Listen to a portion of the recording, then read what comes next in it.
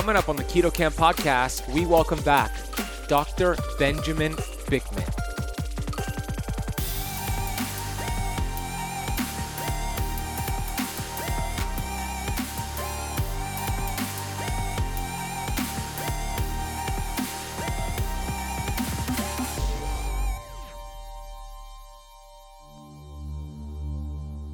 It's not that the estrogens are promoting the fat storage.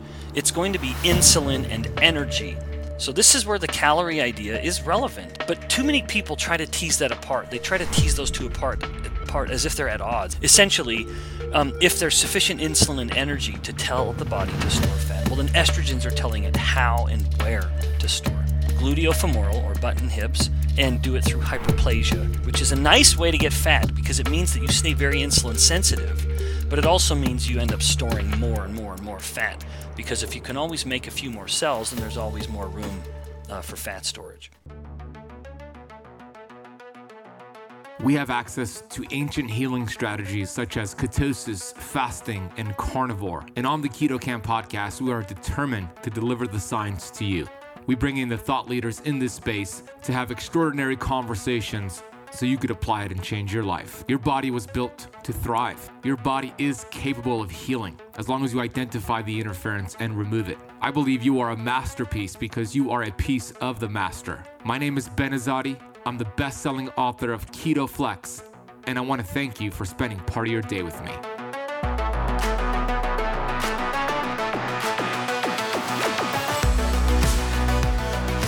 Hey Keto Camper, Ben Azadi here, host of the Keto Camp podcast. You can learn more about me over at benazadi.com. Thank you for pressing play today. We have quite the episode for you. You probably know him, Dr. Benjamin Bikman. This is actually the 5th time I've interviewed Dr. Benjamin Bikman. I asked him if this is the most time somebody has ever interviewed him, and he said yes, which is pretty cool. I'm grateful to be the one who interviewed him the most. Besides his wife, he said. On this episode, you're going to learn a lot about insulin, calories in versus calories out, the insulin, estrogen, fat storage connection, the insulin, cancer connection. We're going to dive deep into vegetable oils, omega-6 PUFAs, polyunsaturated fatty acids, and sugar. And we have a friendly conversation / debate on what is worse for you. What will contribute to disease faster? Consuming vegetable oils or consuming a high carbohydrate diet and keeping insulin up all the time? So you'll hear that conversation and that back and forth. It was absolutely great. This episode is taken from the last keto challenge we did. It was only available to those who enrolled into that challenge, and this is the first time we are releasing this to the public. And you get to listen to the full episode right now, today on the Keto Camp podcast, as this is the first time we're releasing it to the public. You're going to hear about a little bit of his backstory as well, why he decided to put so much energy and bandwidth into studying insulin and all the aha moments he had along the way. We have some of the VIP Keto Challenge members who hopped on the conversation to ask Dr. Benjamin Bikman questions as well. You'll get to hear that at the end. It's a lot of fun. I encourage you to really pay attention here, take notes. This is a life-changing conversation, especially if you have type 2 diabetes, insulin resistance. Let's face it, 88% of Americans have some sort of metabolic dysfunction. We talk about that. If you could really take control and optimize your glucose and insulin levels, your future self is going to thank you for it. And this episode is all about that. We have a new 7-day keto challenge coming up, starting on January 3rd, 2022, and it's going to be running until January 10th, 2022, Monday to Monday. This is a free 7-day challenge, and I encourage you to register for this challenge. It is free unless you upgrade, and what we're going to do for 7 days is guide you on how to do keto and fasting the right way. We have special confirmed speakers. Dr. David Jockers is a confirmed speaker. Megan Ramos, you know who she is. She works closely with Dr. Jason Fung. She's a confirmed speaker. Cynthia Thurlow, my awesome friend Cynthia Thurlow, is a confirmed speaker. And I'll be running the show. Every live stream, I will be hosting it along with Alina from the Keto Camp team. It's going to be 7 days of information that's going to change your life. with action steps at the end of every single day. How it works is we go live in the Facebook group for an hour and a half every day for 7 days in a row, and we offer you amazing information, actionable steps, and we are going to be giving away over $7,000 in free prizes. You could win a 1-year membership to my Keto Camp Academy, which is our premier online keto and fasting program.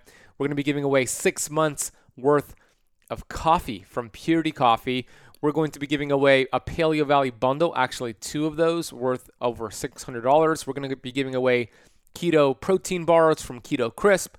We're going to be giving away a lot of cool things. So all you have to do to qualify for those free gifts is to register and join those live streams, and you could win a lot of cool things along with amazing information. So head to ketocampchallenge.com to register your free spot. You'll have an opportunity to upgrade your membership. We are offering a starter kit and a VIP membership, so that might be something you want to consider. But head to the link. We're going to put the link in the podcast notes right at the top, or head to ketocampchallenge.com.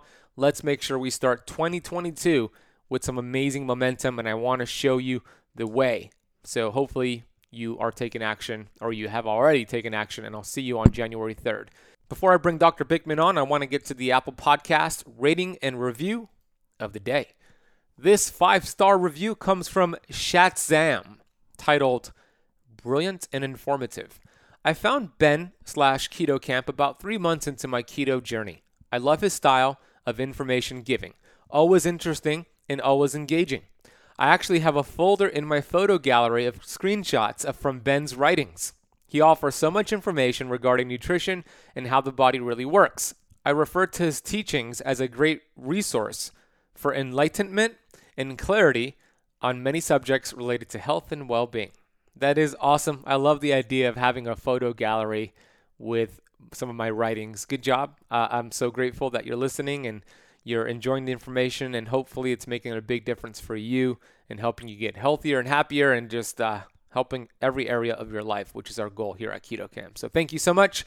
If you have not left the Keto Camp podcast a rating or a review yet on Apple Podcasts, please do so right now. And let's get into this conversation now with Dr. Benjamin Bikman. Many of you know who he is. He is the master of insulin, the master of the metabolism. He specializes in insulin resistance, type 2 diabetes. He is going to explain why insulin is the hormonal bully of the block, the insulin cancer connection, how to reverse insulin resistance and type 2 diabetes. Yes, it can absolutely be done. And some of you have already done that or are on your way to doing that. Why ancient healing strategies such as ketosis and fasting are key for healing your body.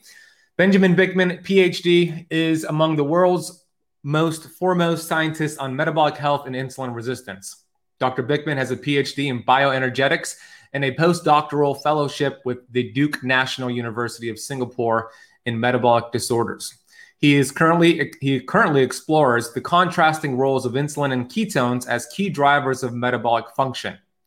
Dr. Bikman frequently publishes his research in peer-reviewed journals, presents at science meetings, and is internationally recognized as a leading scientist based on his expertise in insulin resistance and metabolic disorders. So without further ado, here is the man of the hour, Dr. Benjamin Bikman.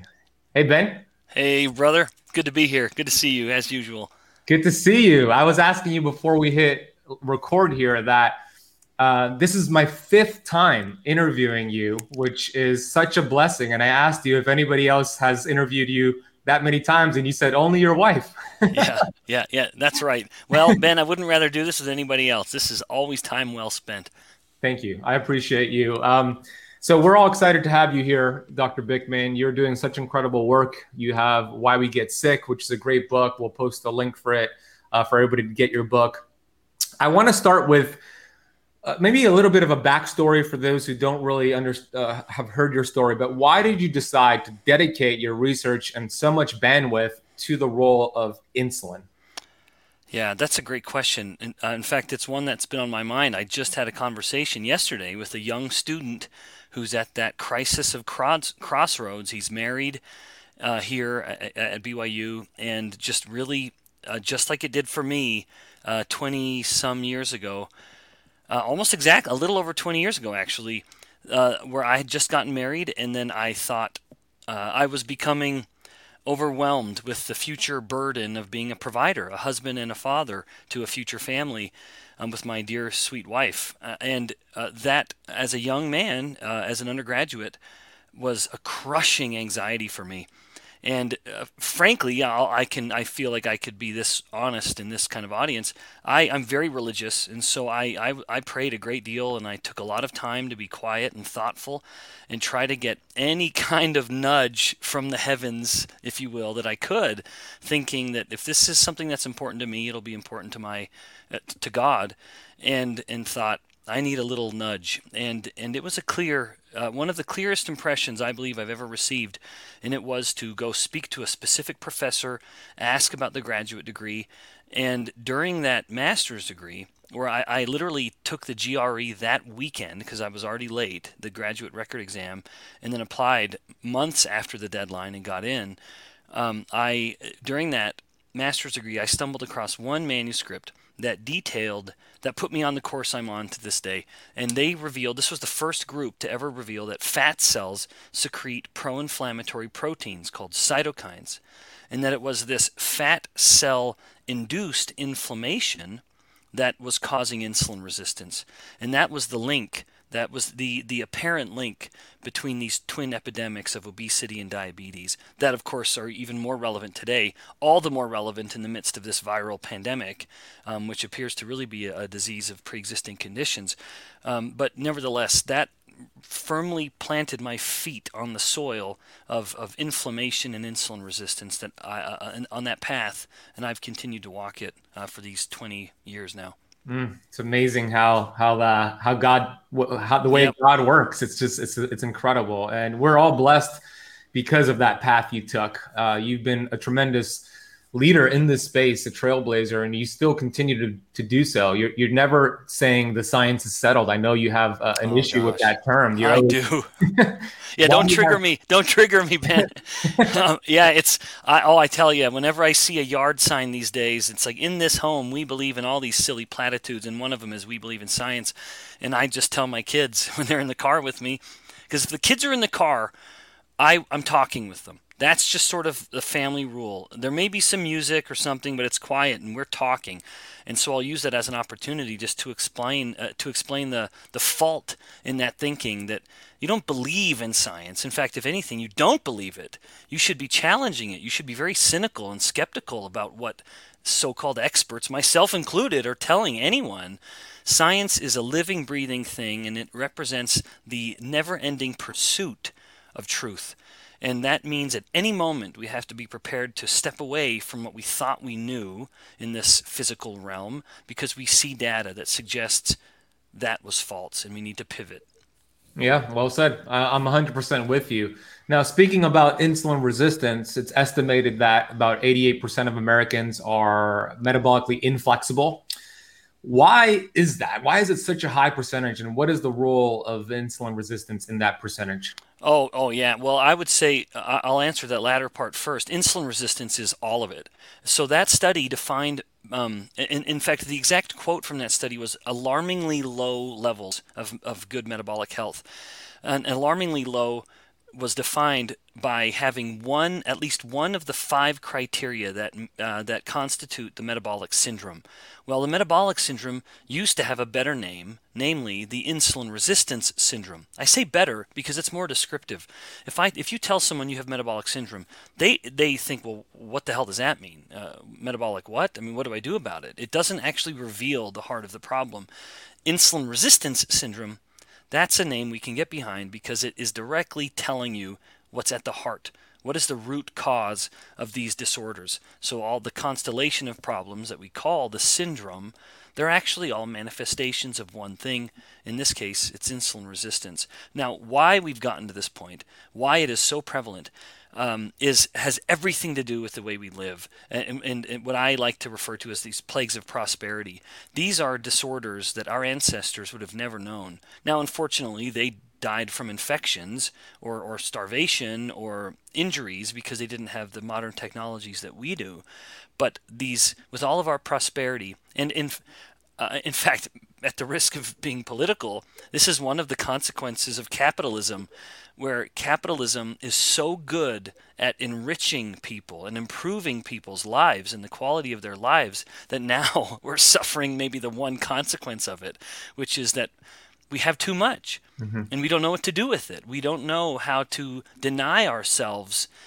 We don't have the discipline in many instances to adhere to a rigid schedule, where we can stay up late and entertain ourselves well into the evening and be eating well into the evening. So I would maybe, to sum that up more succinctly than what I'm doing, it's that we're eating the wrong things and we're eating them too often. Would you explain the role of how insulin actually causes the body to store fat? And to my understanding, Dr. Bikman, there's over 600 hormones in the body, that at least that we know of. But are there any other hormones besides insulin that actually cause the body to store fat that don't work with insulin? Or is insulin the only fat storage hormone in the body? Yeah, well, Ben, you added a very, very important caveat at the end of what you just said. There are hormones that will induce fat growth, but they even still will utilize insulin to help it. Like, for example, progesterone. Progesterone, or the hormone of gestation or the hormone of pregnancy, that will in fact induce weight gain, but it does so by basically leveraging insulin. It kind of strong arms insulin into taking it to the dance at the fat cell, telling the fat cell to grow. Other hormones are mistakenly thought to be pro-fat growth, like, say, the estrogens. Estrogens are actually lipolytic. They actually help keep fat from going too far. But the interesting thing with estrogens is that they tell the body where and how to store fat, but not how much. By that, I mean estrogens will signal fat growth at breasts and hips, or butt and hips, especially that the back fat fold or fat pocket, which what is called the gluteofemoral fat pad, which is the butt and hips on a woman. Interestingly, estrogens will promote the proliferation or the hyperplasia of fat cells, which is why a woman can store such a hearty amount of fat there. But it's not that the estrogens are promoting the fat storage. It's going to be insulin and energy. So this is where the calorie idea is relevant. But too many people try to tease that apart. They try to tease those two apart as if they're at odds, and we can talk about that more if you'd like. But essentially, if there's sufficient insulin and energy to tell the body to store fat, well, then estrogens are telling it how and where to store. Gluteofemoral, or butt and hips, and do it through hyperplasia, which is a nice way to get fat because it means that you stay very insulin sensitive, but it also means you end up storing more and more and more fat, because if you can always make a few more cells, then there's always more room for fat storage. Well explained. So there's not any other hormone in the body that will cause fat storage unless it's working with insulin, is what you're saying. Yes. Yes, that's absolutely true. Indeed, Ben, in my lab, when we're growing fat cells, you cannot actually make them into fat cells until you've spiked insulin into the little culture broth, or what we call the culture medium. It cannot happen. You cannot signal a fat cell to store fat unless insulin is present. Indeed, at an elevated level. Right. Yeah, that's why I call insulin the hormonal bully of the block. Yep. And I know you agree with that. I do want to get into that conversation of the calories in versus calories out. I know both of us align with this. We're not denying calories. We do think they matter, but they're not the most important picture. I'm sure you've seen people in our space, especially the fitness space, really come at guys like you and I, or women like you and I, when we talk about not focusing on calories. I've seen it even recently with a PhD from, I'm not going to say his name, but a PhD from Florida. And I did a video on my TikTok channel. It was a 35-second video where I talked about when you eat every 2 to 3 hours, like the average American is doing, eventually that's going to age you faster and lead to insulin resistance and potentially diabetes. And then this gentleman, the PhD guy, he saw the video because it had millions of views. And then he created a rebuttal to it, did a YouTube video on it.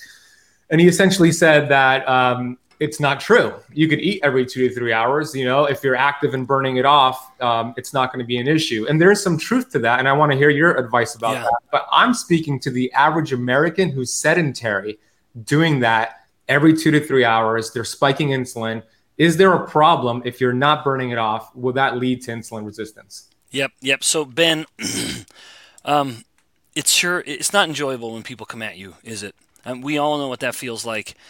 So good for you for taking those fiery darts and keeping the shield up and defending some of these ideas. I'm right there with you. Now, first of all, I think it is unnatural, and I'm using that word a little liberally because I'm a scientist and I'm kind of speculating and philosophizing at the moment.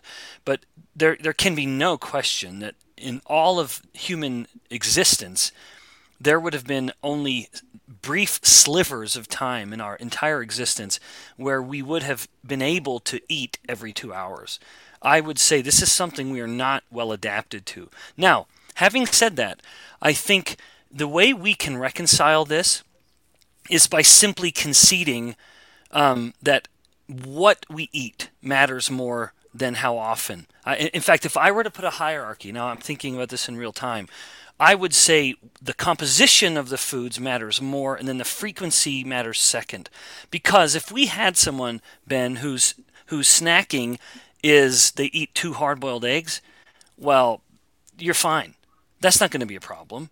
Or if your snack is, I don't know what else, a couple pieces of like these little sausage links that I like to keep around, these little Duke's sausage links or whatever they may be, that's not going to be a problem, or some bacon. That's going to be fine.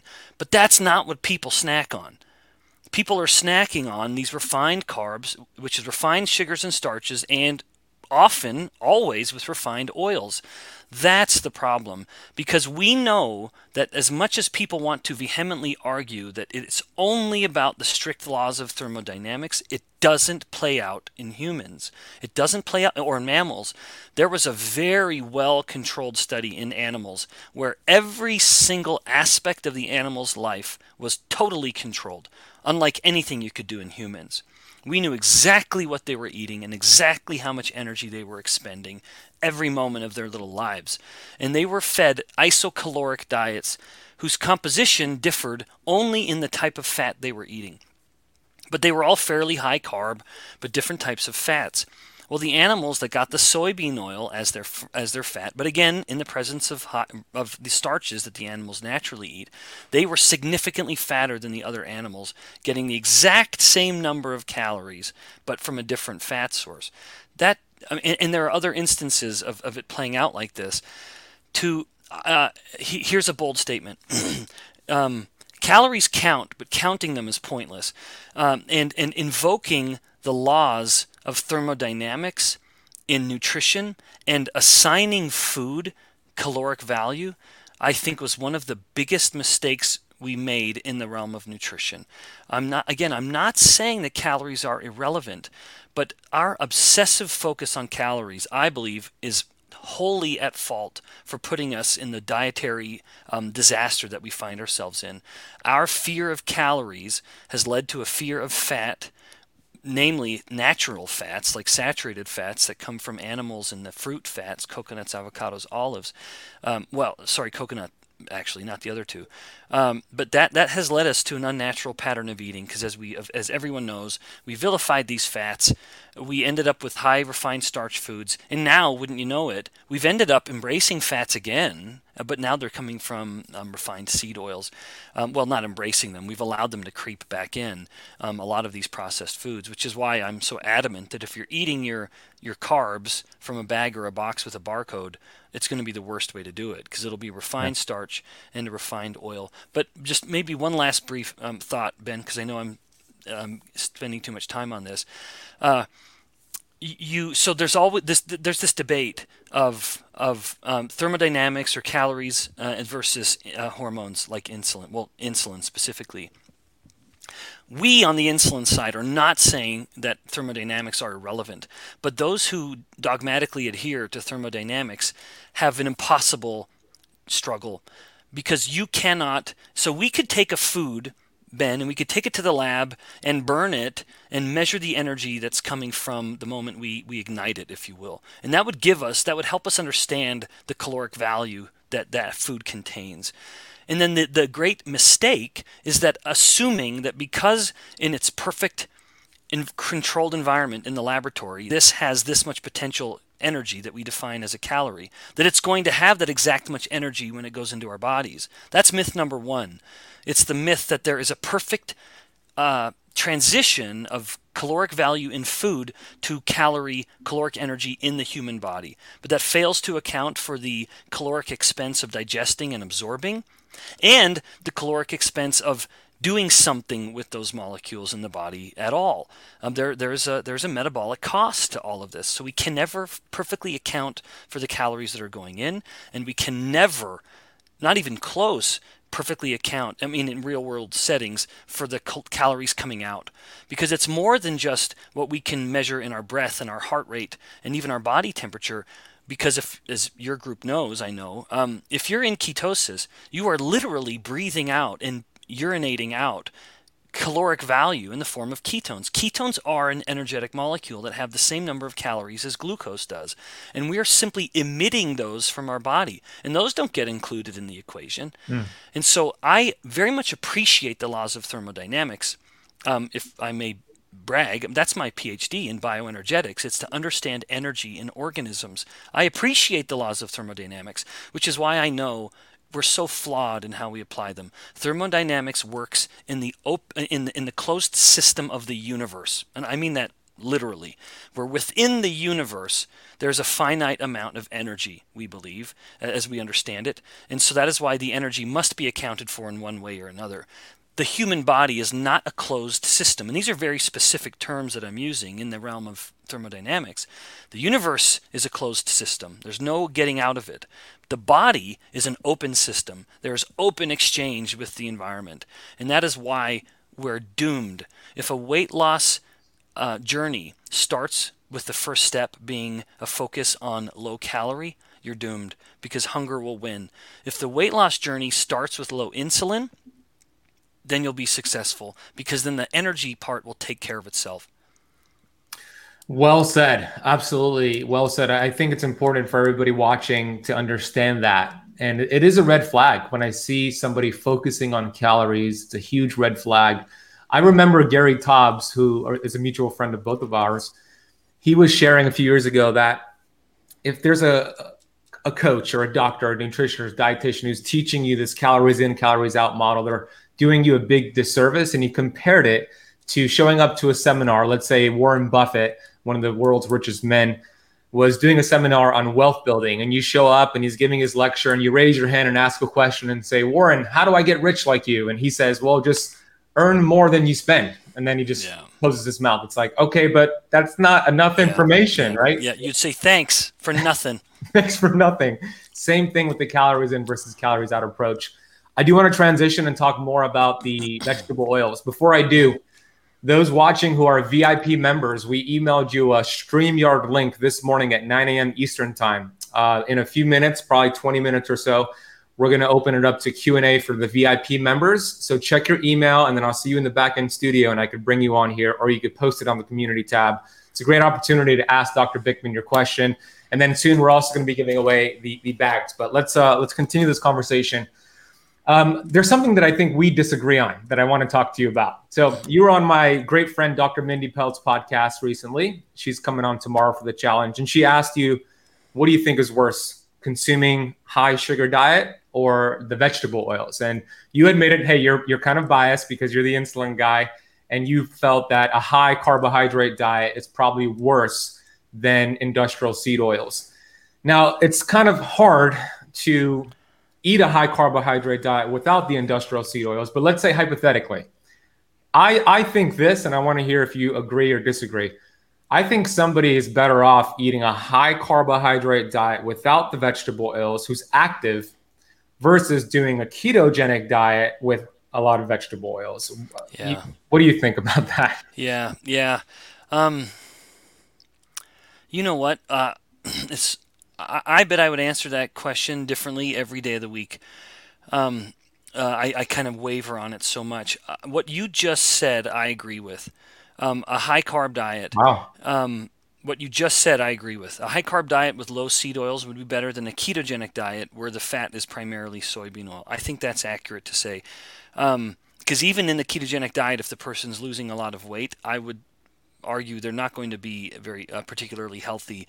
But that's not quite the same as, a high carb diet can mean a lot of things. In some instances, it can mean a good thing, or at least a well done thing, although there are better. But I think the heart of it would be, what type of carbohydrate is this? But it might be a false division here, because, like you said, if you're eating a high carb diet, you end up eating the fats you're going to be getting from those processed carbs are going to be from seed oils. So it really is, I think, the confluence of the two. And our efforts to try to tease the two apart just don't work, because in reality, they just come together. Now, in favor of your view, I would say the body can deal with sugar in amount. We know what to do with sugar as it gets converted to glucose and fructose. Now, the high fructose becomes a problem for the liver potentially, but the incredible amounts of seed oils that we're eating, I think it's easy to surpass the body's ability to know what to do with them. Because while linoleic acid appears to be an essential fat, that doesn't mean we need a lot of it. Indeed, we would need very, very little of it to meet whatever the essential role of it is. So yeah, Ben, I'm not really giving an answer. Well, no, I it's think hard. It's so hard to give an answer because it's like hypotheticals. yeah, yeah, and we're teasing apart two things that in practice don't get teased apart. Correct. Because when the person is eating high seed oils, it's because they're eating something that has had the seed oils baked into it, or it's used it as the frying oil, and that's always a refined starch. It's something sugary or with white flour in it. That's what the seed oil's been added to in one way or another. Right. But okay, let's talk more about the seed oils. We talked about this. If you missed session 1, we went deep dive. I went into some research and what it does to the mitochondria, what it does to increase risk of heart disease, even diabetes. And we talked about the seed oil. So it's canola oil, corn oil, cottonseed oil, soybean oil, safflower oil, sunflower oil, rice bran oil, and grapeseed oil. Those are what Dr. Kate Shanahan calls the hateful eight.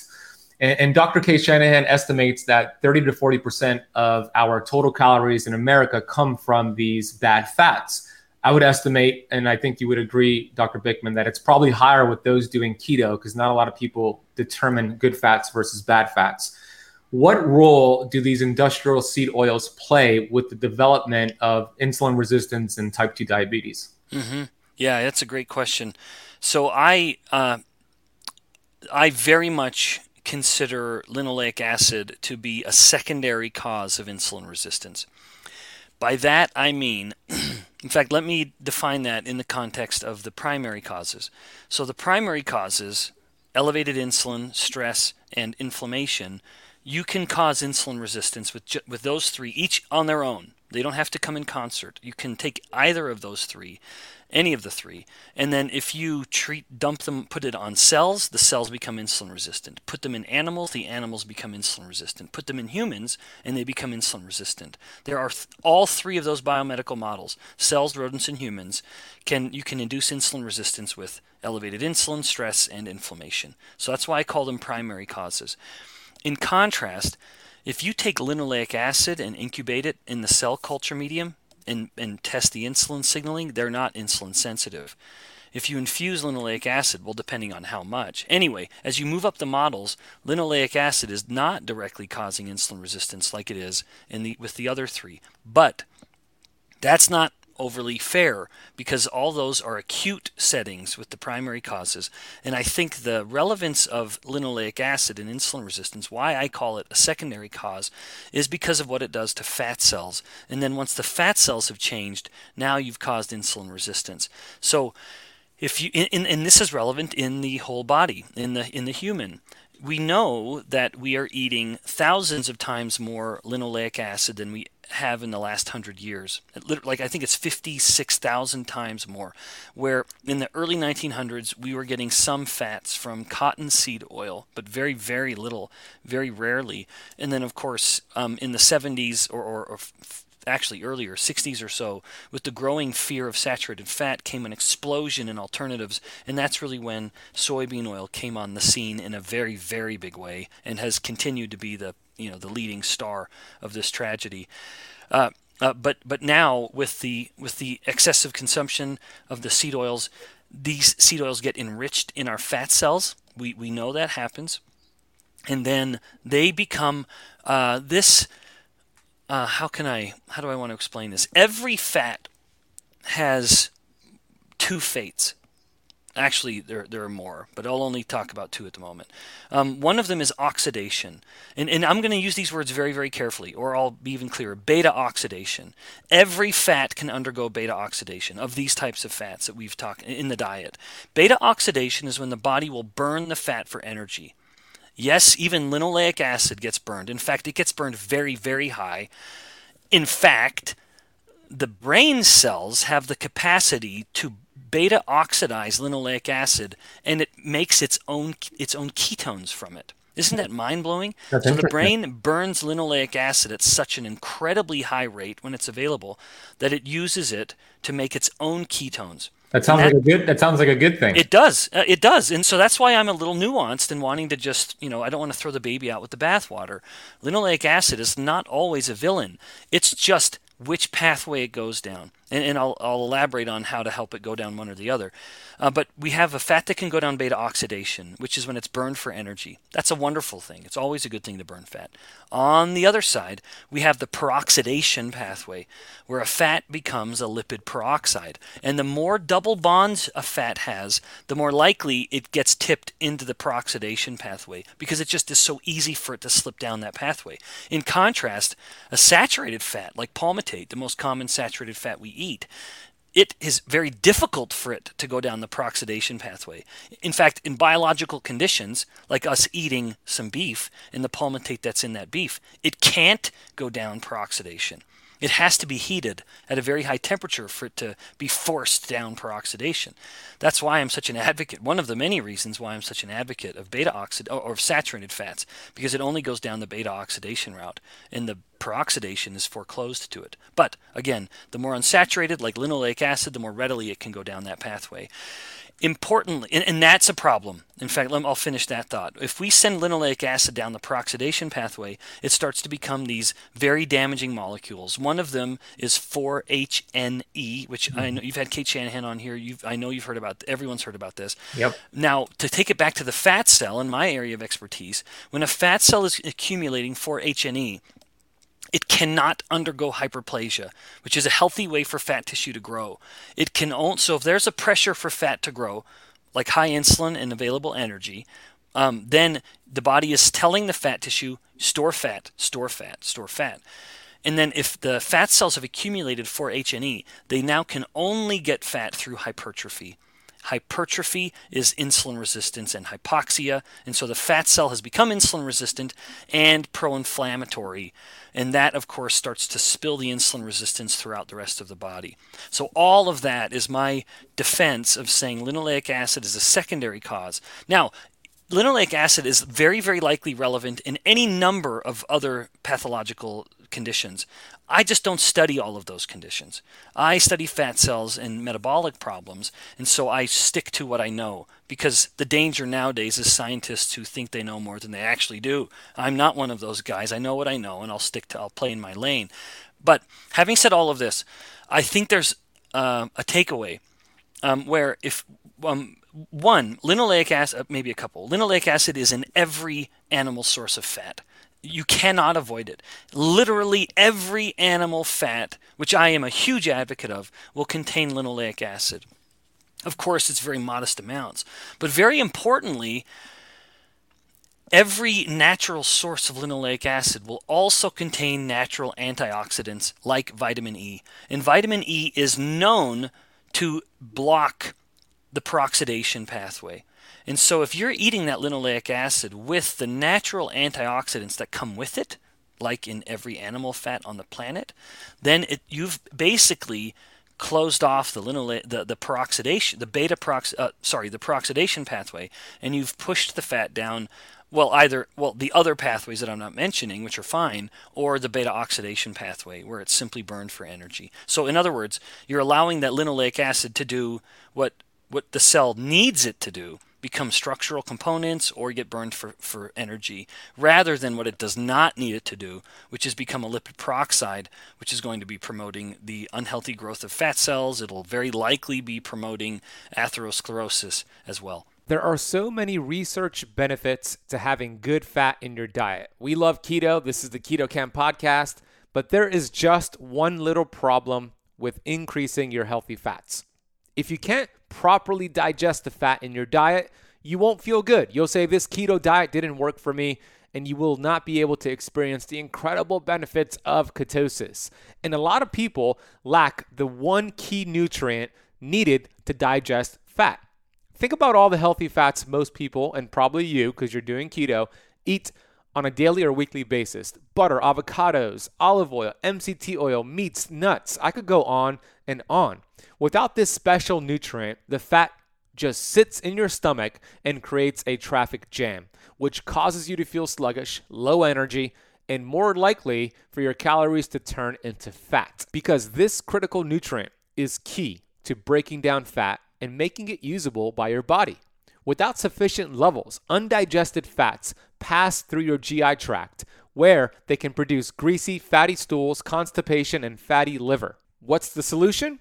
It's a breakthrough new digestive product called Capex. This product comes from the same company that brought you Masszymes, P3OM, and many more amazing products from the company Bioptimizers. Capex is designed to rev up your cellular metabolism, which boosts your energy and capacity to burn fat as fuel. Combined with a solid diet and a workout plan, this combination of nutrients delivers a powerful boost in your ability to shed weight and reach your body composition goals. Capex upgrades the way your body and cells function and is precisely formulated to help your body rewire itself in these three key ways. First of all, every ingredient performs a critical role. Secondly, Capex also gives you focused energy and drive for 6 to 10 hours from the time you take it, so don't take it after 5 p.m. if you want to sleep at night. Last but not least, they've included a patented ingredient called InnoSlim to increase the formula's ability to help burn fatty acids by 100% in the mitochondria. The mitochondria are the energy factories of the cell. They act like a mini digestive system which takes in nutrients, breaks them down, and creates energy-rich molecules for your cells to use. Simply stated, Capex breaks your dietary fat into fatty acids and then burns them up at a highly accelerated rate as fuel. Energy-wise, Capex is like upgrading your car's engine to V12 500 horsepower beast and then switching the fuel from gas to nitro because your mitochondria gets bigger and stronger and you're feeding them the more powerful fuel. It's easily the most potent, non-stimulant-based energy product I've personally taken. I highly suggest trying it out for yourself when you go to www.kenergize.com/ketocamp. That's www.kenergize.com/ketocamp. You're automatically going to get 10% off any package of Capex with the coupon code KETOCAMP10, all one word.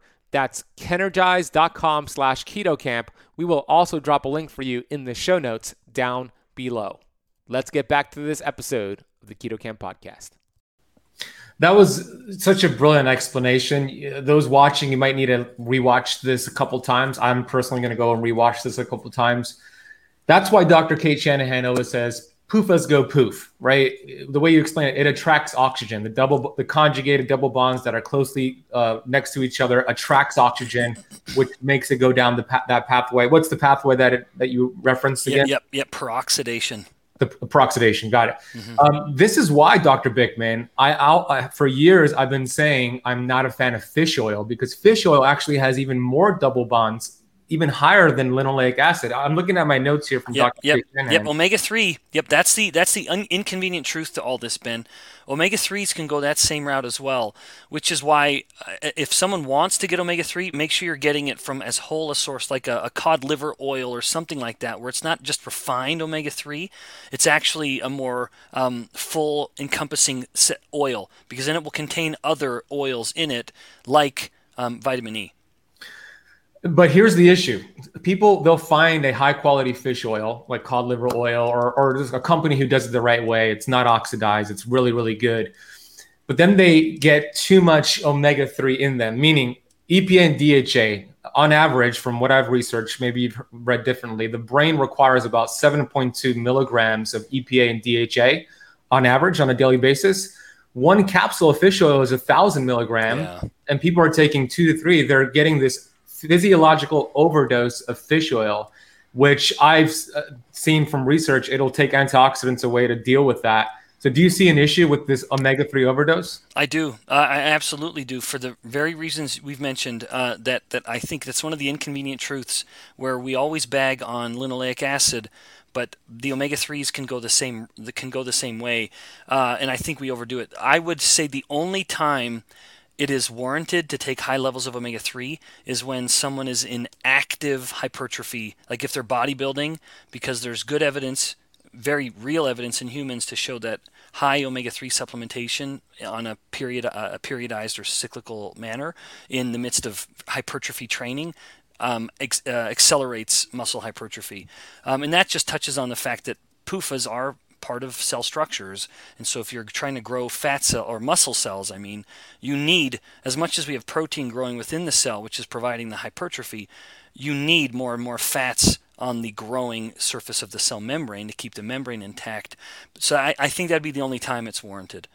So that's why I don't recommend fish oil. I just say eat the fish. The body could actually make its own EPA and DHA from parent essential oils. So I recommend those. I take a product that helps with that. The bottom line is this, because I don't want to confuse those watching. We're talking about fish oil, linoleic acid, vegetable oils. The body's amazing. And if you have small amounts of any of these, but you're doing so many things good, the body can deal with it and it's not going to cause you harm. The issue is when you're getting a lot of these bad fats in your diet, which a lot of people on keto are doing. So we're not saying you have to avoid this 100%. The body could adapt to it. There could be a hormetic response. The goal is to limit them and have more saturated fats and monounsaturated fats, and eat more fish, take less fish oil. Would you agree with that statement? Yep, well said. Totally. I want to get to the winners. So we're going to do this because we have about 18 minutes to go. We're going to do a giveaway right now. We're going to announce 3 winners. And then I'm going to ask you the question, how can we use a healthy ketogenic approach to reverse insulin resistance and diabetes? And then we'll get to the Q&A. So Dr. Bikman, explain this amazing shake here, your amazing product. Why did you decide to create this? What goes into the ingredients? Like, what your standards are very high. Like, talk a little bit more about this, and we'll give away 6 bags. Yeah. I'll be brief, because I know some people get uncomfortable when scientists are entrepreneurial. So frankly, I have a big family, and my family is everything to me. They're my best friends, and 2 of my brothers and I, two of my older brothers, I have a lot. I have 7 older brothers. 2 of my older brothers had time and means, and one in particular had a lot of experience in the supplement space. And I had been telling him for years, I was saying, Joel, let's just make a damn meal replacement shake. I got some great ideas, and he was always too busy and he never did it. That's the consequence of being the youngest brother, right? No one ever listens to you. And so I eventually, about 2 years ago, he said, Ben, it's time. We got it. And I said, well, we're a little late, but let's do it anyway, because the space had gotten a little crowded. But this is a small family business, and when Joel and Sam and I were putting it together, Joel was clear, said, Ben, make the shake. You kind of go behind it. And I wanted to buck the trend of other low-carb shakes, which was basically just fat oils. It's just MCT powder and nothing else. I wanted it to be a 1-to-1 balance of fat to protein. That is the foundation of the Health Code shake. And that is very deliberate, because in human studies, It's been known. We know that protein alone doesn't get digested as well on its own, and it is less hypertrophic. In other words, it will induce less muscle growth compared to protein and fat.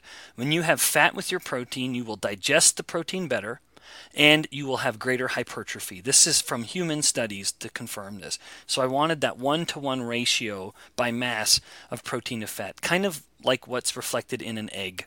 And that's why I like to joke that egg is God's perfectly packaged food. It's a 1-to-1 ratio of fat to protein. So that was the basis of it. And then with regards to the proteins, it was all animal protein, 100%. We talked about it. My brother said, well, Ben, you sure we don't want to use plant protein? It's a lot cheaper, and it allows us to be a more kind of vegan friendly. And I said, I would love to be friendly to vegans, but that doesn't work. Plant proteins are inferior to animal protein in every conceivable metric.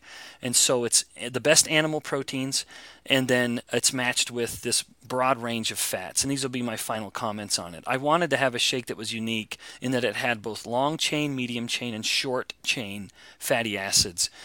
Because the shorter the fat gets, the more highly burned it is. It burns at a higher rate, and thus it's a little more ketogenic. And the short chain fats are in addition to being very metabolically friendly, they also actually are fuel for gut bacteria. And that plays into some of the other things like the prebiotic fibers and the probiotics themselves. So a pretty all-encompassing shake. I love it. I'm very, very proud of it. But it's also just fun. Ben, for me, my final comment about it, when you're a scientist who's studying metabolic questions and finding answers to these questions, it's frustrating when you can't turn that into something practical. So my greatest gratification professionally, my greatest gratification is my wife and kids, but my professional gratification comes from finding answers to important questions and then translating those answers into solutions to real world problems.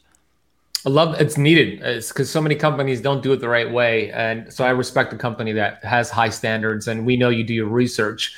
So here's what we're going to do. Dr. Bikman is going to help me select 3 winners to qualify. Number 1, you need to be in the United States. Number 2, make sure you grant StreamYard permission to Facebook so I could see your comment. There's a link in the description of this live stream. Just click that, click the blue button, boom, you're granted access. Question that I'm going to ask you guys as we go through your comments, we're going to select 3 winners, is this. In 1 sentence, explain insulin resistance. So if you were in the elevator with somebody and you needed to educate them on insulin resistance in 1 sentence, what would you say for them to understand it? So that's going to be the question. As you put your answers, I'll sort through them, Alina. Don't worry about it. And I'll put the answers on the screen for Dr. Bikman to select. But before we get to that, there's a few questions about the shake that I want Dr. Bikman to address while you answer it. So Jody says, what about maltodextrin and dextrin in the Health Coach shake? Yep, good question. Yeah, so these are both resistant starches. So maltodextrin can come in multiple forms. The one we're using is a resistant maltodextrin, which means it cannot be digested, so it ends up being a prebiotic fiber, the same with the dextrin. And those are actually used as the carrier for some of the oils. So part of the magic of all these powdered fat shakes nowadays is that it's this technology where you micelize an oil. Basically, you take what is a liquid and you spray it at a very high pressure onto fiber, and then it stays coated onto the fiber. So fiber is kind of the carrier of our oil, of our fats. The coconut oil, even the apple cider vinegar actually is sprayed onto a fiber backbone. So those are both resistant starches that do not get digested. They don't provide any glucose into the body. They do, however, provide energy to some of the gut bacteria, the good gut bacteria. That's why they're considered a prebiotic. Is it available in Canada? Oh, yeah, it is. Yeah, it's hard to get to Canada because Canada has higher shipping costs, but it is available. So shipping is available to Canada. Are they kosher or halal? They're not. No. In fact, I have a long history. My family, the Bikman side is Jewish. We're the kind of Christian offshoot, so we get teased by our Jewish cousins. But Yeah, I wish we could have done it kosher. That's something that would have been very personal for me and some of my family, but we didn't go that route. Is it sugar and gluten free? Well, there are no. Yeah, so it is sugar free. There are some natural sugars in the form of about 1 gram or so of lactose, which is technically a sugar. But no, there's no added sugar, and the sweeteners are natural, and it is gluten free. If you're allergic to milk, would you avoid it? It is whey. But interestingly, so if someone has, if they know they're allergic to whey, then then avoid it because whey is one of the proteins. But I'm amazed at how many people think they can't eat whey, and that's just because they've only eaten whey alone in a shake where it's just pure whey powder. Which is very insulinogenic, isn't it? It is, and it's hard to digest because we aren't meant. When you just load the intestines, and I touched on this a moment ago, I'll briefly elaborate on it. When you load the intestines with pure protein, you are forcing these proteolytic enzymes to work much harder than they are able to. But when you have the bile acids that come into the intestines when you eat fat at the same time, these bile acids actually accelerate or facilitate the actions of the proteolytic enzymes. So bile, as much as we think of bile only being relevant to fat digestion, is very relevant to protein digestion. Not because it's directly digesting the proteins, but it's improving the capability of the proteolytic enzymes to do their job. So my point being, a lot of people who think they're whey sensitive aren't. They just need a little help. And so just eat the whey with fat, and you'll be amazed at how much easier it is to digest. That's fascinating. Another benefit of bile. I mean, that. Yeah. Well, and Ben, it's another testament to just how nature is. In nature, all of the best proteins come with fat, no exception, because the best proteins are animal proteins, and they always come with fat. That's how we should eat protein. Amen. Amen. Okay, so let's get some winners here. I'm gonna pull some comments on the screen, Ben, and you're gonna see it in the bottom. And as soon as you see one that's like a winner, you let me know. You're gonna be the person to choose. So I'm the professor. Time to give out the grades. Here's time to give out the grades. So let me start from the top here. Okay, here we go. Tina says the organs in the body no longer respond to insulin. Insulin resistant is diabetic. So Ben, Tina's answer is perfect. Now, that is a perfect definition of insulin resistance from the level of the cell. But for astute students, if they've heard me in the past, I always say there are two foundations to insulin resistance, and this is one of them. So I have to give Tina credit here. Okay. And so we'll say that's the right answer. I'm wondering if anyone else can remember the second part. Now, from the cell's perspective, Tina nailed it. There's compromised insulin effect or insulin signaling. But there in the body, as the body is insulin resistant, there's something else that's happening. So there are two things. So we have a winner. That's one winner. Tina. Absolutely. Okay, Tina. Nice job, Tina. Who's a VIP or she's probably going to ask you a question soon. Congratulations, Good. Tina. Email us support@ketocamp.com, shipping address, and then we'll forward that to Dr. Bikman's team. So congratulations, Tina. Everybody congratulate Tina. Okay, then we have stress causes it in bad fat. We have that's the origins, but that's not what insulin resistance is. All right, I'm going to keep going. There's a few. A metabolic syndrome. Insulin stores fat, bad oils, which are tragedy to our body. It's true. Now, you guys remember, we want to define insulin resistance, yeah. right? We're not discussing the origins, where it comes from, but what is it? Cellular inflammation that doesn't allow the cell to behave correctly. That would cause insulin resistance. Insulin resistance prevents the body from burning fat. It's also known as metabolic That's true, syndrome. But that's not the answer. And that's two sentences. We said one. Yeah, Karen, don't be sneaky. And then we have the body's reaction to the types of food we consume. Becky says the insulin resistance is the body's inability to be metabolically healthy. That's not a bad one. That's true. But that's not how I want it defined. Okay, so keep going. Yeah. Okay. Yeah, but I don't want to run out of comments. So Becky's kind of, maybe we'll come back to that because that's Okay. an interesting way of defining it, but it's not how the professor wants it Good defined. job, Becky. Becky's awesome. Insulin resistance is the devil for your body. Clean your food, clean your body. Yeah, I guess that's true. And Kathy's just going for extra credit, trying to ingratiate herself. Mandy says insulin resistance makes the cells of the body resistant to insulin and causes fat gain. So that's true. That's just like Tina's answer, that first part of it, which is that the body isn't, the cells of the body aren't responding to insulin. That's a very good answer. So Mandy, I just want to see. I don't want to rob someone else, Ben. You guys listening, just remember there's two parts to it in the body. There are two things that always come together. One is compromised insulin signaling, but then there's something else about insulin itself in the body. So there's a second aspect, and these two things always come together in insulin resistance. And I'll give you a hint.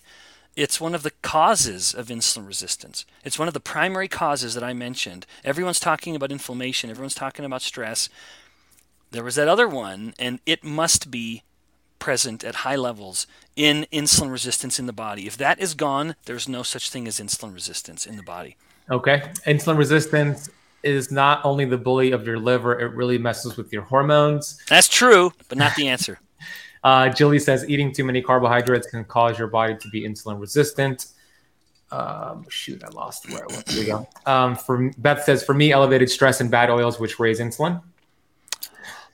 Now, Beth, the last part of what you've just said in that answer is relevant. I wonder if so. You guys remember? So far we've had some people have one accurate definition where they say insulin's not working well at the cells. That's true, but there's another aspect of it that's happening in the body at the same time as insulin resistance. So if we have insulin resistance, we have compromised insulin signaling, and something else is going on in the blood.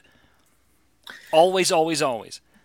Insulin resistance locks the glucose into fat storage, says Bobby. Yeah, that's true. Trish says your body's inability to use insulin due to chronic overuse. That leads. Okay, Trish. Now, Ben, what do we think Trish means by chronic overuse? Because she could have nailed it. I think she means elevated glucose. Yes, yeah, so elevated. If this is elevated insulin and glucose, then that's the other part of it. Okay. So insulin resist. Okay, so then let's say Trish has got it. That's the right answer. And then who also just said it a bit ago? Tina had said it, and then someone a couple back. There was Becky says that she said this. I don't know if it was Becky. No, it was someone else right after Becky. Was it Mandy? Who had a better one? Yep, that was it. Those are the three. Okay. So you guys, insulin resistance is compromised insulin signaling and a state of chronically elevated insulin. That is, you cannot have one without the other. So, and Ben, you just mentioned elevated glucose sometimes, but insulin resistance is elevated insulin and normal glucose. That's why it's so missed. Right. It's often missed clinically because we only ever look at the glucose. And if we looked at the insulin, we detect that it's been a lot higher for a lot longer. So insulin isn't working and chronically elevated insulin. That is the definition of insulin resistance. There you go. So the three winners are Tina. I forget the other ones. Did you write it down, Alina? Well, Trish is another one. And then there was Mandy. So 3 winners. Email us, support@ketocamp.com. Put your shipping address. We'll get that out to you. And that was fun. Congratulations. Now, if you want to get his products, you could definitely buy it. It's available in the US and now Canada. If you go to ketocampshake.com and they gave us an awesome coupon code for 15% off, which is just KetoCamp at checkout, no space in between. Alina will drop that in the notes or in the live stream chat. So ketocampshake.com, get it. They taste pretty good as well. Ben, what do you usually mix it with? How do you make your shake? Yeah, I mix it with about 6 to 8 ounces of water. 6 to 8. Oh, so you use water. You don't use like a coconut. I do. No, but I know others who do. But Ben, also, we do ship worldwide. You do? We have worldwide shipping. We just can't ship to the UK, unfortunately. So we had to close shipping off. They have incredibly restrictive shipping. And in Australia, we have a local distributor. So that would just be gethealth.com.au, and any Australians can just buy it right through them. Awesome. That's good to know. Okay, we're running out of time here. I want to get to the VIP Q&A. So we have, I see Tina in the back end studio and Betty. If you want to come on, give me a thumbs up. Tina and Betty. So I'm going to go Tina and then Betty. They have a question for you, Dr. Bikman. Ben, you've got such a well-run operation. I bet all of your members and users here know that, but I have been on a lot of podcasts, and this is probably the cleanest and most well-run interactive version I've ever been on. Wow. Good for you. Thank you. Yeah, thank you to Alina. She's a big part. Yeah, good job, Alina. This is so well done. Okay, so thank you for that, Dr. Bikman. Here is Tina. Hey, Tina. Hello. Hey, Tina, you look familiar. Yes, it's nice to see you again. Good to see you too. My question is, I have a somewhat geeky question. Okay. I'm working on becoming a health coach through both the Functional Medicine Coaching Academy, but also through the Society of Metabolic Health Pathway Using Nutrition Network. And as you may know, that's based in South Africa and it's Tim Noakes Foundation. So I've been listening to a lot of lectures by Dr. Noakes, and he makes the case that the defining characteristic of type 2 diabetes is when liver fat starts to accumulate in the liver, it's no longer responding to insulin, and therefore glucagon keeps pushing out glucose and gluconeogenesis keeps going even after you eat a carbohydrate. Is that concordant with your position that insulin resistance starts at the fat cell? No, Okay. It doesn't. So I got very confused. with but no, this is something that's debated.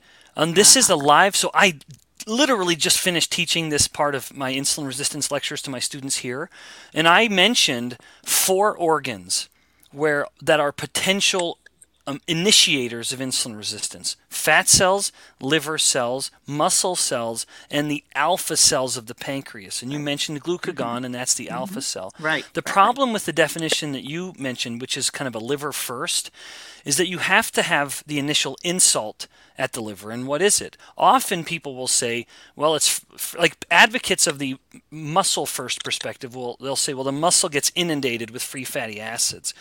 Well, and even the liver may get inundated, or the liver has inflammation, but those all start from the fat cell. But even if someone says, Ben, you're wrong, it's the liver, I'll say you're wrong, it's the fat cell, and we'll each refer to our respective data sets. So you have to just know this is debated.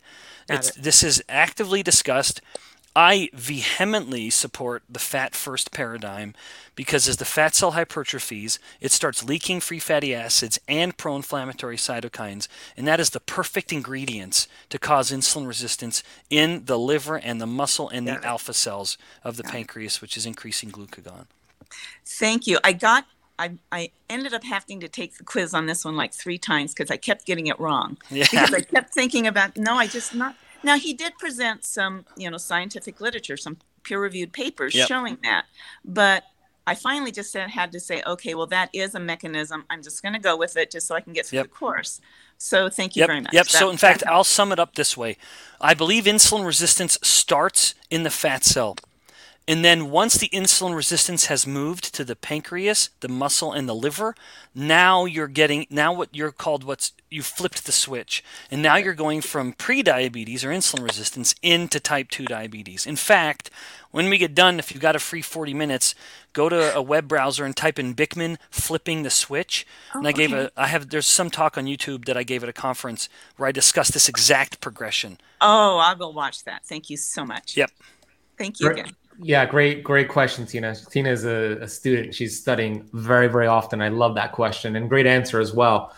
Next, we have, I think Betty signed off, so I don't see her in the back-end studio. But Allie, do you want to come and ask Dr. Bikman a question? She does. I think she's going to ask you, I hope, about the stevia and insulin. So here's Allie. Hey, Allie.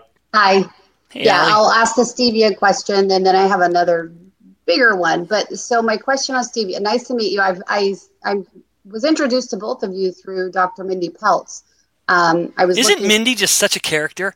She is. The 2 times, I adore her. She's so great. Funny. She's so much energy. I just adore her. Yeah, she's totally saved me in my journey. That's great. But my questions for you are more for my husband's journey. But on the stevia, I have read almost everyone in this health space says that stevia is a fine replacement in moderation.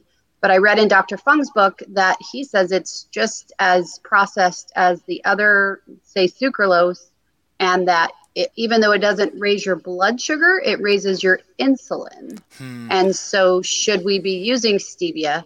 And how do you check your insulin? If I can check my blood sugar, but I can't necessarily, because you say your blood sugar is low, but your insulin is high. How do we track that? Yep. Oh my gosh, you've hit the nail on the head. Insulin is not easy to measure. You have to get a blood test. You just have to go to the doctor and say, please measure my insulin. Now, however, having said that, ketones are an inverse indicator of insulin, because if insulin is low, ketones will be high. So if your husband, for example, is in ketosis, his insulin is low. There's just no way around it. You can't be in ketosis unless insulin is low. Now, with regards to stevia, I have an enormous respect for Jason, and we're speaking at a meeting in just a few weeks, and I can't wait to see him. He is awesome. Stevia does not raise insulin. Now, having said that, often stevia products, like if you have a little shaker pack of stevia and you're going to rip it open and pour that in your coffee or something, it will have a flowing agent or a filler, and that's dextrose. It's literally pure glucose. Isn't that ironic? Yeah. So someone's getting that stevia because they don't want the insulin spike, and yet they're getting one not because of the stevia, which does nothing to insulin at all. None. No effect. But they're getting all that pure glucose. The powder is like that it's coming out. There's a little bit of stevia in there, but then the rest of it is just this filler or flowing agent, and that's just pure dextrose. Pure glucose. I don't mean resistant dextrose, but pure glucose, and that will increase your insulin. So if someone's using stevia in there in to add to whatever, I would say try to get a liquid version of it where it's just going to be the stevia and there won't be any filler or flow agents that have been added. Okay. So my husband he was diagnosed with diabetes about 10 years ago. He thinks he's a type 1. I'm convinced he's a type 2 because if I help him really hard, manage his diet, his pancreas he still produces the insulin to bring the blood sugar down. Mm-hmm. He's not overweight, but he's got so much inflammation. And when I try to get him to do keto and fasting, he says, well, my doctor says I can't do that because I'm diabetic. What would your advice be? And how do you tell if somebody's truly, he doesn't fit the model of a type 2 because, like I said, he's not overweight. He's otherwise healthy, minus all this inflammation, the joint pain and all of that other stuff. Yeah, it just screams. Yeah, well, if he's had an insulin test and he has insulin levels in a normal or even elevated range, then he's not a type 1 diabetic. That's an easy way to just throw that out immediately. And that test is the A1C or that's the HIR? No, that's an insulin test. Insulin test. Just an insulin test. It doesn't have any other name. It's just, doc, measure the insulin, please. But inflammation is a cause.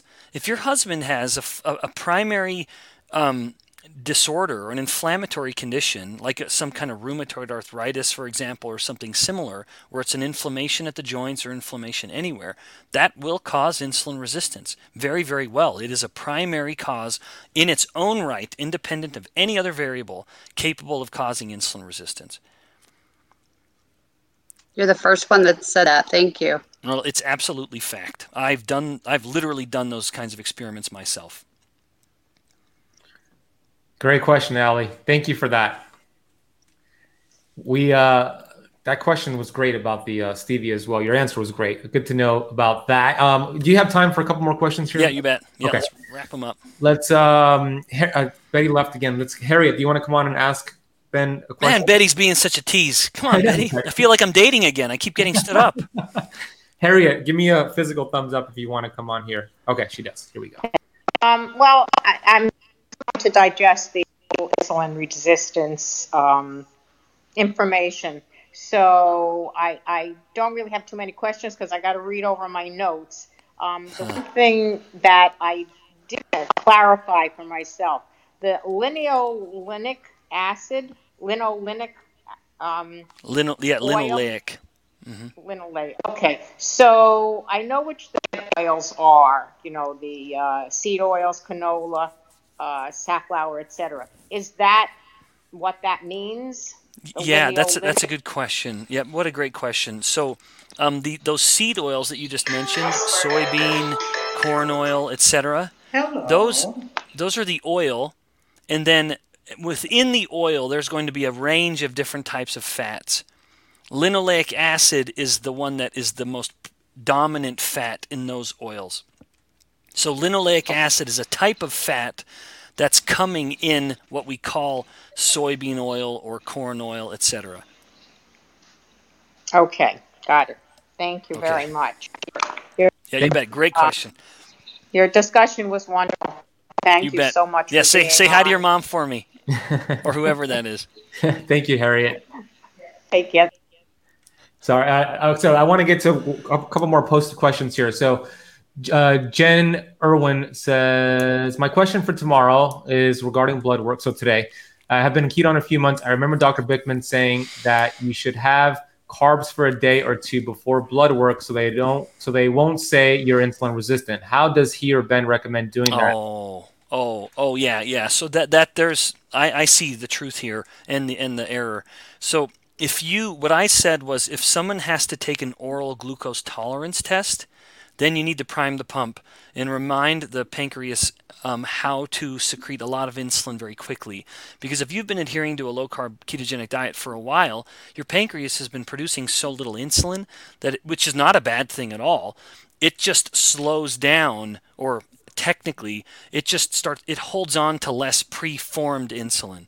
So the pancreas will have a bunch of insulin that's already made, and it's just holding in reserve to dump out immediately, and then it will make its own in real time when you've eaten carbs. So there's two phases of insulin release: the preformed insulin and then the newly made insulin. And if you haven't reminded the pancreas to have insulin on hand ahead of time, if you were to go in and drink your glucose solution as an oral glucose tolerance test, you wouldn't have that first phase of insulin. And so you'd only have that second phase, which would mean that overall your glucose is going to go higher and stay higher longer than it would otherwise. You may be a perfectly insulin sensitive person. It's just that you've lost the first phase of insulin release, which happens very quickly. Anyone who even fasts for a day loses that first phase of insulin. So it's not like this is something unique to a low-carb diet. But it is unique to not eating carbs for a time. So if you have to go in and take an oral glucose tolerance test the next morning, make sure you eat some carbs the night before. But if you don't have to take the oral glucose tolerance test, then there's no reason to. Yeah, great answer. She also said, I have a heart, stress, and echo test next week. Is there a recommendation how she should eat for that? No, it wouldn't matter. Keep doing what she's doing. Okay. Last question here, Ben, is posted in the VIP community tab. Is algae oil okay? What do you think about algae oil? Yeah. So algae oil is, I do not know the specific composition of fatty acids. I know that vegans will use algae oil in order to get essential omega-3 fats, because you cannot get them from plant sources. So algae oil is kind of the vegan way to overcome the absence of essential fatty acids. So that's all I know, is that algae oil is used to provide essential fats. If, however, you're eating any animal products whatsoever, it is totally unnecessary. Where's the best place for everybody to go check you out besides, getting the shake? We have a link there, but where can they go check you out? Yeah. Thanks again, Ben. This is always so great. I'm pretty active on social media. I try to do a video or two a week. Maybe my friends tell me I should do them more often, but I just can't bring myself to do it. But I'm mostly active on Instagram, and people can find me there at Ben Bikman, Bikman, no C, Ben Bikman, PhD. And go get my book, Why We Get Sick, available for sale anywhere books are sold. We'll put a link for his Instagram. Alina, put a link for his Instagram and his book, Why We Get Sick. Dr. Bikman, it's an honor to have a 5th interview with you in the books. I'm looking forward to number 6 already, Ben. Me too, man. Where are you seeing Dr. Fung at? What event? Yeah, it's a conference in Austin, Texas called Hormones and Beyond. That's a cool name. Awesome. Yeah, it'll be great. Yeah, Jason's, I think he's doing 4 lectures. I'm doing 2, and he's doing 4. So he's kind of the headliner, rightly so. Wow, that's going to be great. Tell him I said hello and have a great time. Can't wait to see you in person, and just keep doing what you're doing. You can feel free to exit out the browser. I'm going to continue the stream. But awesome. I'm grateful for you. Thank you, Dr. Bikman. Yep. Feelings mutual. Thanks so much, Ben. I hope you enjoyed that fun, amazing conversation with Dr. Ben Bikman.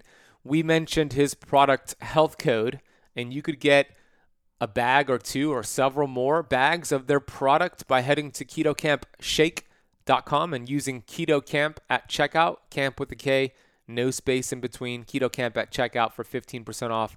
We will also drop a link down below if you want to get some of their awesome products.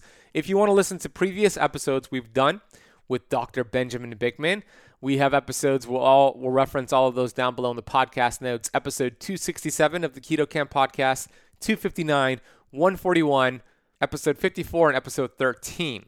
So go listen to all of those. If you haven't done so, we'll put a link for all of those down below. Reminder to get registered for our free upcoming 7-day keto challenge. It's going to be amazing, life-changing. Join with your friends and your family and your colleagues. Let's get everybody enrolled. Head to ketocampchallenge.com. And then be sure to go check out all of Dr. Benjamin Bikman's social media, his website. We're going to put all that down below in the notes of this podcast. Hey, thank you so much for listening to the entire episode of the Keto Camp podcast. I'll see you on the next episode, which is coming up on Friday with Tara Garrison, all about her new book, Short-Term Keto. You're going to want to listen to that episode. It was a lot of fun. If you're new to the Keto Camp podcast, please hit subscribe. We release new episodes every Monday, Wednesday, and Friday.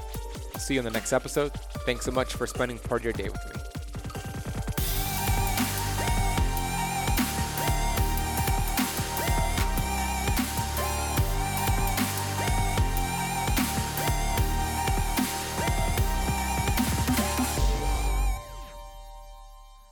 This podcast is for information purposes only. Statements and views expressed on this podcast are not medical advice.